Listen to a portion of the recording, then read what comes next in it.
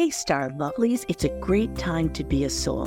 Today we're talking about clearing the pathway to your success involves learning how you know, like, and trust yourself in order to bring your mind, heart, and soul into alignment. Let's take a look at you, ruling warrior. I so adore you. You know yourself enough to achieve the goals you've set and set the success you desire, yet your mind plays games by pushing you to achieve the next goal and the one after that. The key is knowing that you have nothing to prove. You are more than enough already.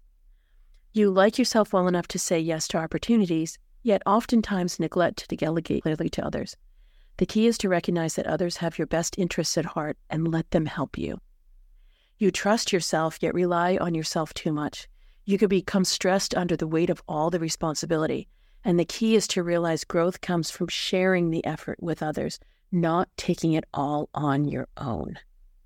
So you get frustrated because things don't happen as quickly or as efficiently or as effectively. You look at other people and they don't respond as willingly or as immediately as you feel as if they should. So that is actually limiting for you because you're not allowing others to support you. You're not allowing people to buy from you in their own timing. You may be missing out on repeat sales because you are always looking for that next thing, the win, if you will. So what is the next summit I have to climb? What's in front of me versus, gee, there's a lot of opportunities to the side of me. There's maybe even some behind me that I may have missed out on before, but I'm so busy looking forward and moving as quickly as I can that I am missing out. So I'm not going to sit here and tell you to stop and smell the roses because, first of all, you wouldn't do that. And secondly, no. I'm going to speak to you in ways that are going to be helpful to you. The rhythm and cadence of my words are faster. I am going to try to do this as quickly as I can because I recognize the time is of the essence and you have a lot of things to do. So we want to hit things as fast and as immediate as we can.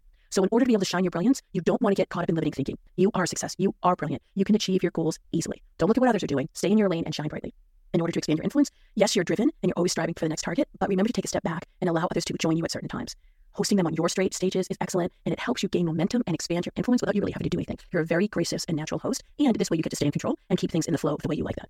Now, increasing your impact. You love to compete, yet the future is collaboration. So that's going to be wildly frustrating for you. As I look at each year that goes by for a ruling warrior, you're going to get further and further and further away from your natural gifts. The way you used to do things was the way the world worked before is not the way that the world is going to work going forward. So you're going to find yourself hitting blocks where you hadn't before. So in order to be able to eliminate them, you're going to want to be engaging and connecting. You're going to want to understand that your authenticity and you being a role model is really significant for others, but not if they can't relate to you. Not if you don't take a breath or a beat or take a moment to acknowledge them, because that acknowledgement will go a long way. You can create rabidly loyal followers when you do that. Becoming sustainable in order to scale is not an ever expanding, ever growing. Loath to say it, but sometimes the contraction really works for you. So streamlining, optimizing, making sure that you have things at a sharp point is really great. Looking at your bottom line, recognizing your profitability, not only monetarily, but for your own energy and your own satisfaction too, will be key for you. So you don't want to waste time and effort. Don't fight the natural cycles because you're only going to be hitting up against it and it's going to just increase your aggravation and limit your success. So allow yourself to have a rhythm and tempo that makes sense. Take out time for fun, take out time for vacation, take some time to just restore yourself, plan pockets of time to get a massage or to take a bike ride or do something like that, because in that you can free your mind and you can clear your energy in order to be able to receive more opportunities.